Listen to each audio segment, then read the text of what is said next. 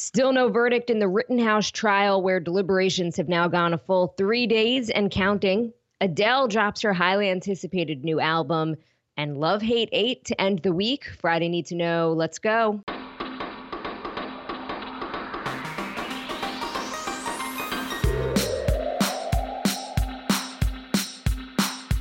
Good morning. This is Cheddar's Need to Know podcast for Friday, November 19th. I'm Jill Wagner, back with Carlo Versano. Carlo, good to have you back, and hope everything went well with Becky and getting back to work.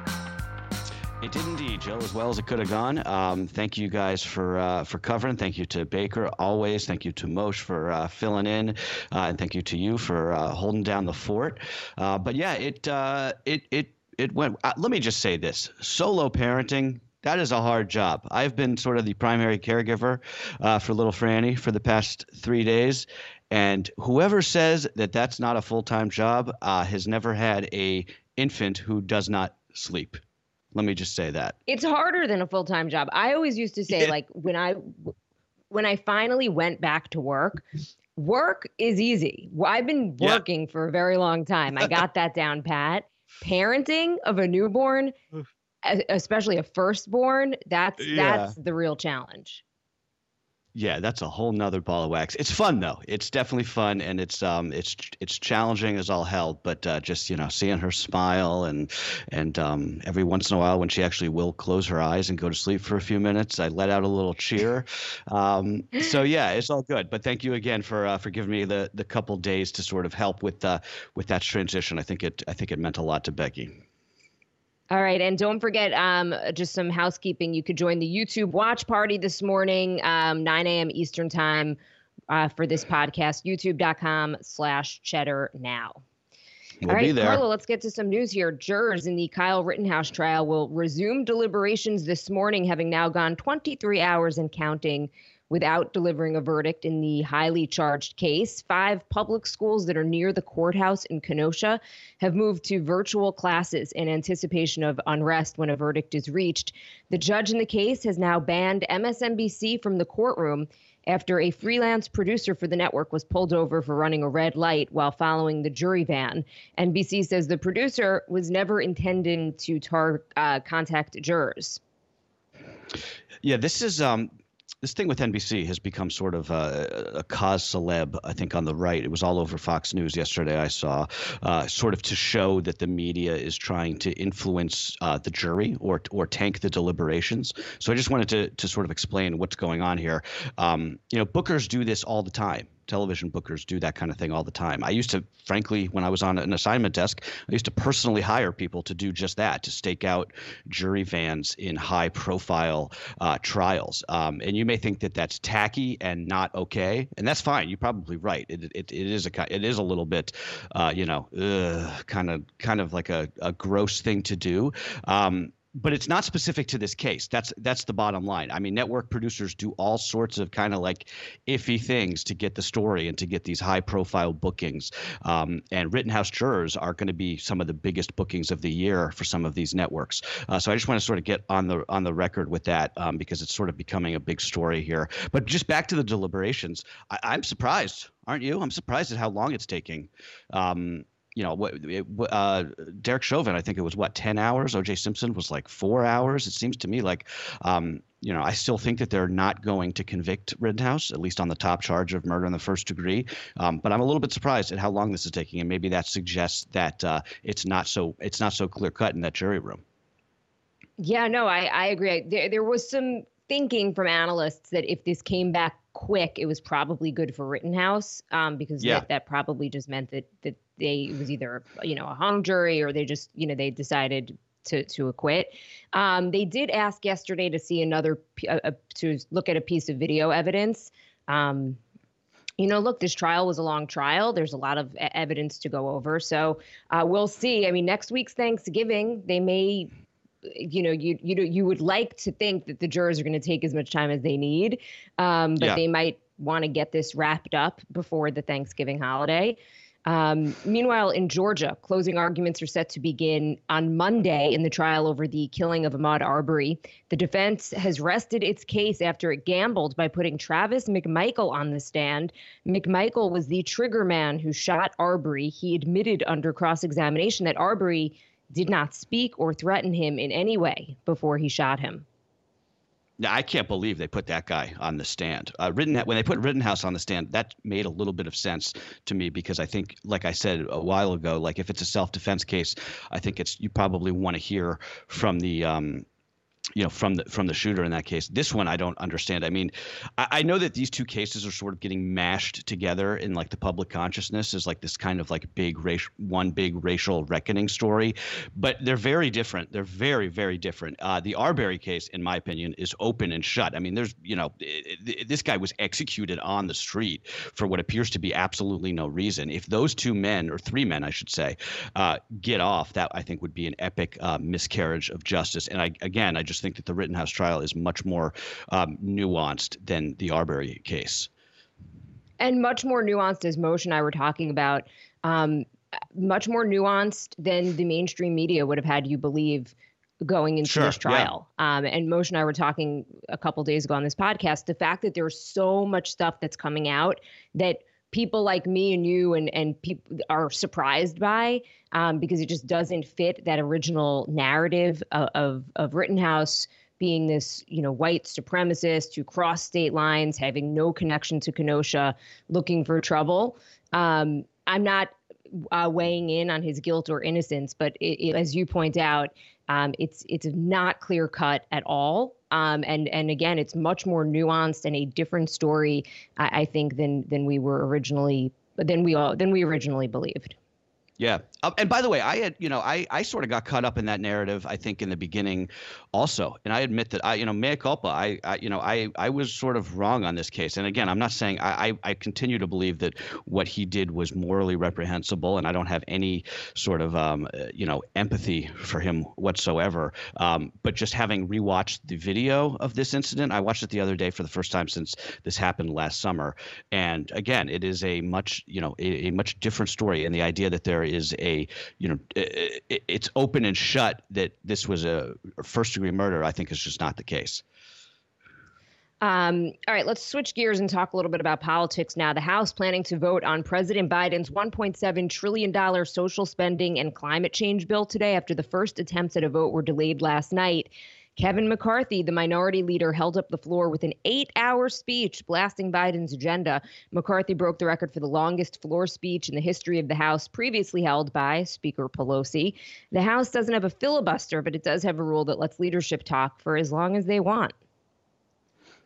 Yeah, McCarthy's clearly making the case here to become speaker if and when the Republicans take the House next year. I think that's what he was up to last night, because Democrats do have the votes here. They have the votes to send this bill to the Senate, especially after a cost estimate came in yesterday that eased concerns of some centrist holdouts.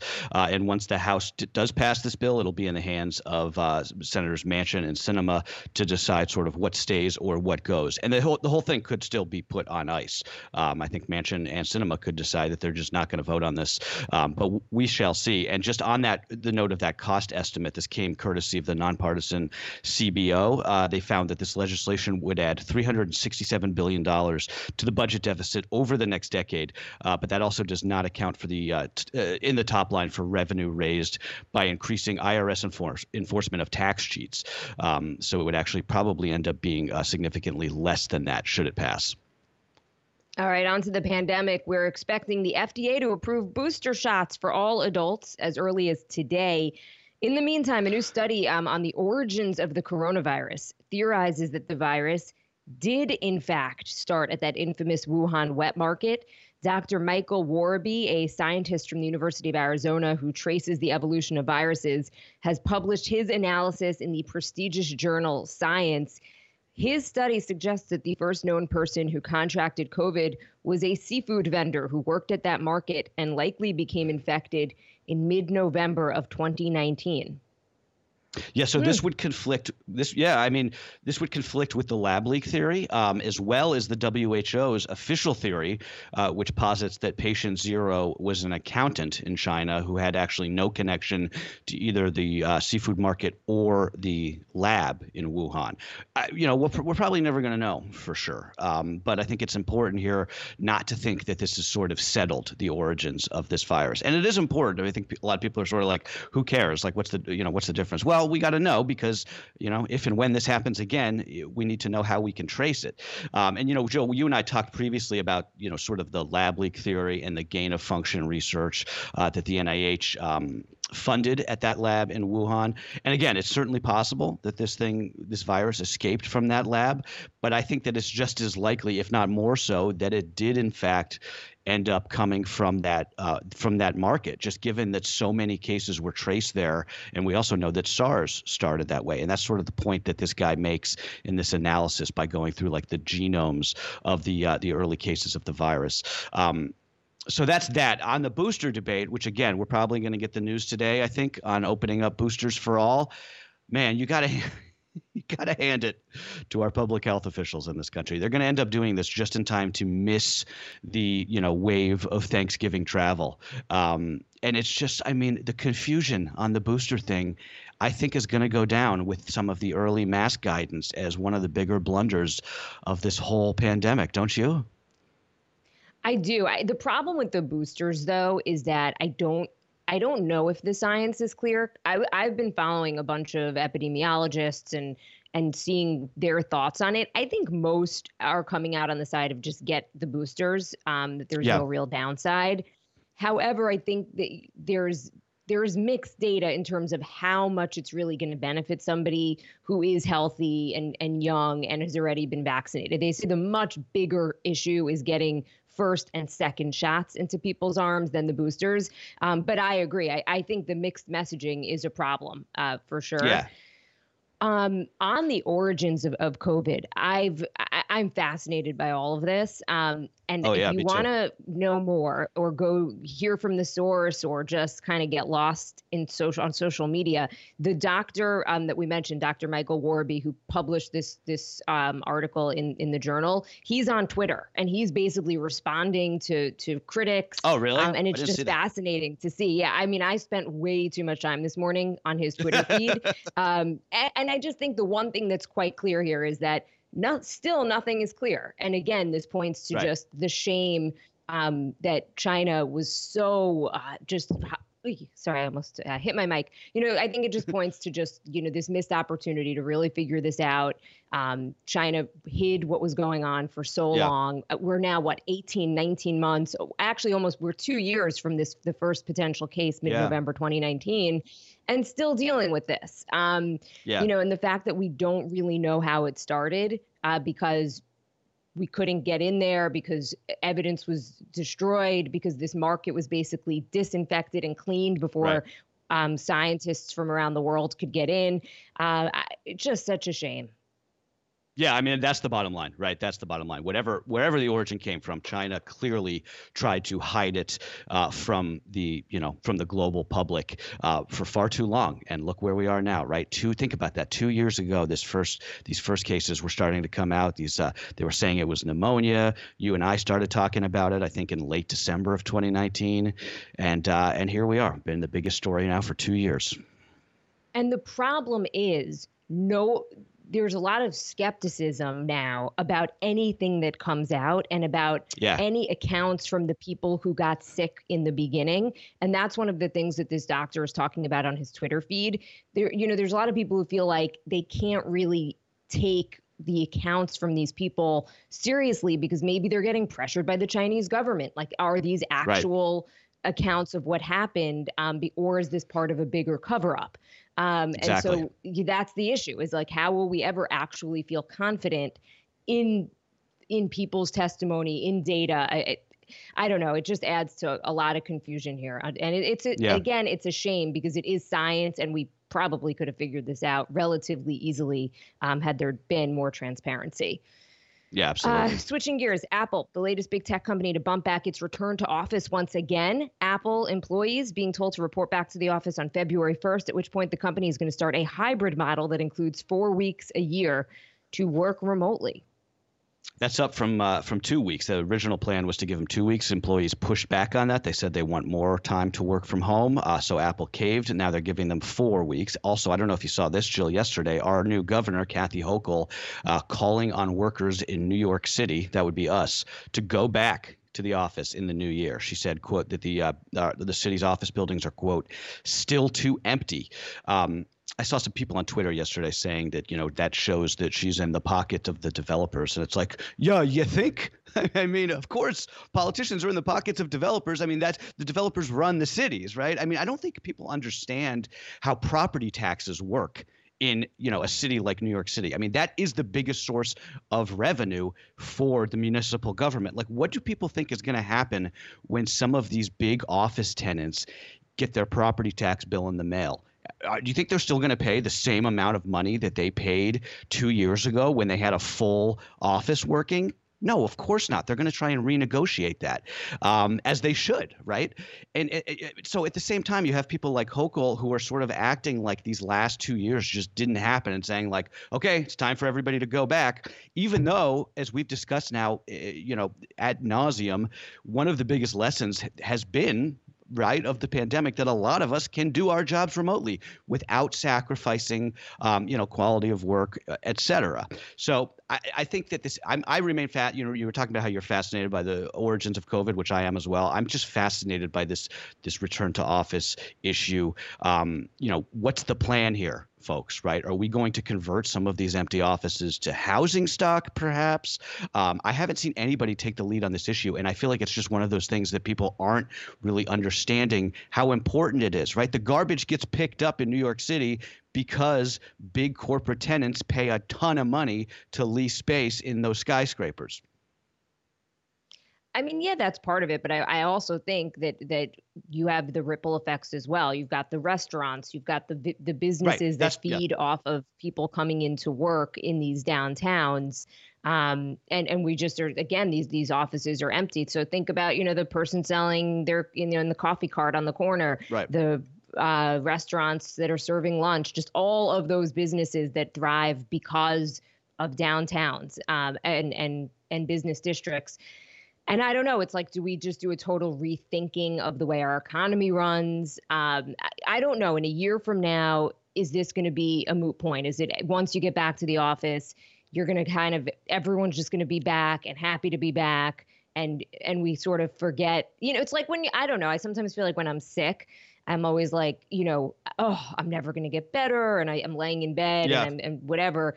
And then once you get better, you sort of forget what you felt like when you were sick. And I maybe that's a kind of a dumb analogy, but I do wonder, once we start to resume some type of normalcy, will we sort of forget the things that we were doing during the pandemic? Which are the trends that are going to stick? Which are the ones that are going to go away? But like as you saw with Apple, like the longer they keep pushing this back, the harder it's going to be to get people back into these offices. Well, the thing is, people moved. If there's not everybody's just sitting in their apartment or their house 20 miles from their office.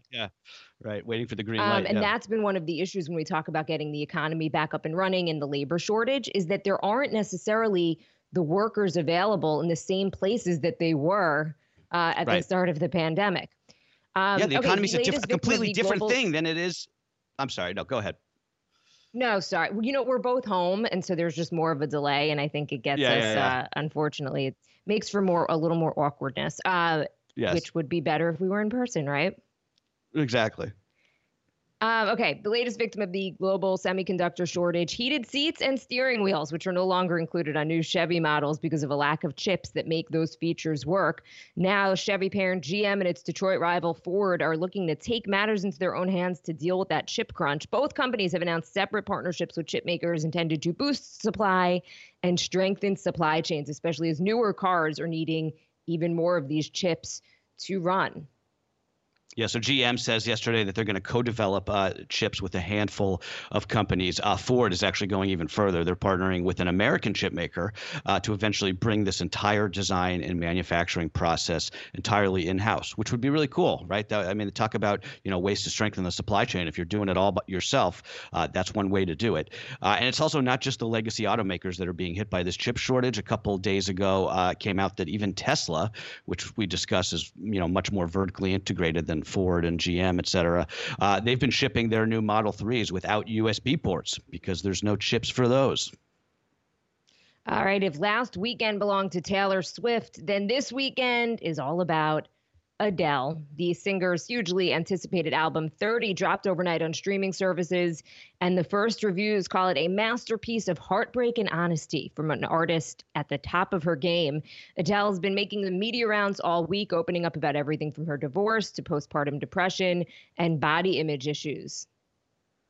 We didn't get a chance to talk about her Oprah interview last weekend. Did you watch any of that? You know what? I didn't actually. Yeah, it was good. I want to. There was no reason. I just didn't have an opportunity. It was funny because it was done in I think it's like Oprah's backyard where she does these interviews, because it was the same place where she did the one with Meghan Markle and Harry. It's just kind of funny that she's like sitting out there in California and just like has these people coming to her backyard for these big interviews. If Oprah could work from home, why can't the rest of us, right? Exactly. By the way, I read on one of these parenting. This is apropos of nothing here. I read on one of these parenting message boards that Becky and I use that babies apparently love to fall asleep to Taylor Swift. So I don't know if anybody out there has found that to be the case. But I'm curious. I'm going to start trying it with her album this weekend. All right, time for a little more to know before we go. Oklahoma Governor Kevin Smith has granted clemency to the inmate Julius Jones, commuting his death sentence to life without parole just hours before Jones was scheduled to be executed. Jones was convicted of a 1999 murder and has maintained his innocence throughout his 20 years on death row, as his case drew attention from celebrities and other advocates. Down in Brazil, the pace of deforestation in the Amazon rainforest reached a 15-year high, according to official data. The Amazon lost more than 13,000 square kilometers last year, despite the Bolsonaro government's claims that it wants to end illegal deforestation in that rainforest, which, of course, we know is the Earth's lungs, as they call it. The Brazilian Amazon hadn't recorded a single year with more than 10,000 square kilometers of deforestation in over a decade before Bolsonaro came to power. How has the world just not come together to pay this guy to stop tearing down the rainforest? I mean, enough already. Yeah. India's prime minister has relented to sustained protests over the country's agricultural laws. Narendra Modi saying he's going to repeal the contentious farm laws aimed at overhauling India's struggling AG sector. Those laws have been the subject of protests by farmers who have been demonstrating in the streets for the last year. Yeah, protests work. At least in some cases they do. Bloomberg reporting that Apple is going full throttle now in its plans for a new car. The project could be ready for launch by 2025. That would be much sooner than people thought. According to this report in Bloomberg, the plan is for this car to be fully self-driving, wouldn't even have a steering wheel, and the passengers would face each other inside. I guess kind of like a cab? I don't know. Apple's been working on a car in fits and starts really since 2014 under this code name Project Titan. The FBI is currently searching the site of a former landfill in Jersey City, New Jersey, for the remains of Jimmy Hoffa, the Teamster boss who vanished in the 1970s. The New York Times reporting that a man on his deathbed admitted to burying Hoffa's body in a steel drum on the site. Ooh, I'm excited to see if this turns into something, or if it's just another one of these, false starts on that case. And finally, just in sports, the New England Patriots are quite good again. The Pats shut out the Falcons in Atlanta last night during Thursday Night Football, winning their 5th road game in a row. Rookie quarterback Mac Jones proving to be the standout from that stacked QB draft class this year. Tom Brady, who, I guess. All right, time for a little love-hate 8.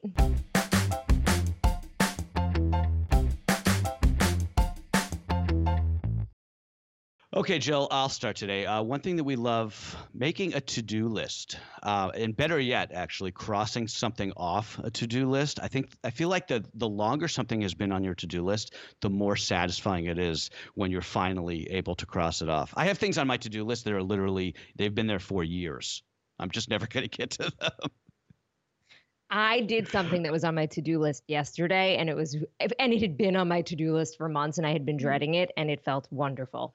Right? One thing that we hate when you sign an email, thank you, and you receive a you're welcome email in return. Is it just us, or is that a little passive aggressive? We're going to shout out Kylie for that submission. I think it's all about the punctuation. Is there a you're welcome with an exclamation point? Not passive aggressive, Ooh, just maybe interesting. a little too excited, and then, or is it with a period or just no punctuation at all? So I think the punctuation makes or breaks the tone. Interesting. I always appreciate a "you're welcome" email. Not that I've never really sent one in my life, but I think it's a nice thing to do. The power move, though, with emails, especially at work, is to just send a blank email with the subject line, "Call me." That's the move. I want to get to a place in my career where I can just do that, just blast out "call me" subject lines to people and not do any other emails. The biggest joke in my family is that my dad is notorious for sending text message, all caps, just "call me." And you think your heart drops because you're like, what is the issue? And it's nothing. Yeah. It's just he wants to tell you just, a little story or whatever. And finally, we're like, okay, we're putting the kibosh on the just generic "call me" text. Just tell us briefly what it's about, and we can know the urgency. Yeah, no, totally. Anytime my parents call me, my heart drops. I'm like, oh, somebody died, didn't they? I don't know. Is that just our generation that does that? Maybe I don't know. It's usually because every other phone call we get is like a robocall, right? And finally, one thing that we ate, the chocolate chip cookies from Wegmans. Do they have Wegmans out in Long Island? Unfortunately, no. It's not really. Oh. No, they don't. I've only been in one in Rochester because my cousin lives out there, and it's amazing. And I'm jealous you have one now in Brooklyn. Yeah, they opened this huge one in Brooklyn, and it's amazing. It's sort of like it's got like the snacks of Trader Joe's, like the produce of Whole Foods, but just like the selection of like a Stop and Shop or a Kroger. And it is amazing. Those people in Rochester, they always talk about how good this grocery store is. And I got to say, they're right. All right. That's what you need to know for Friday, November 19th. Have a good weekend, guys. See you on YouTube.